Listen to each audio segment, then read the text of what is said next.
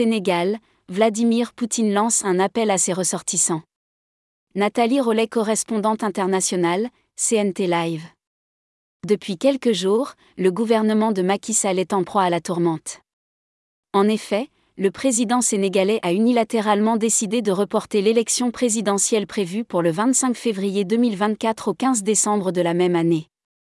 Quelques heures plus tard, après des débats houleux au parlement sénégalais, les députés ont entériné le report du scrutin.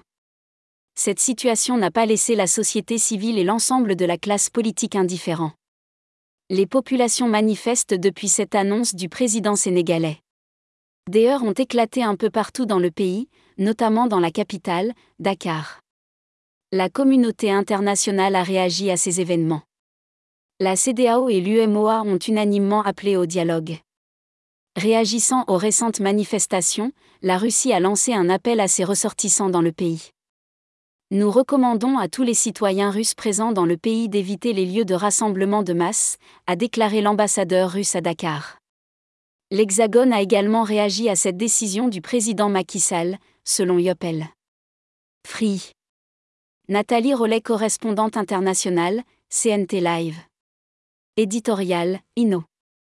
Merci à tous nos abonnés, n'oubliez pas de télécharger l'application CNT Live, et n'oubliez pas surtout de vous abonner et de partager. Nous sommes en direct sur Micro Libre chaque dimanche et nous vous prions d'y participer.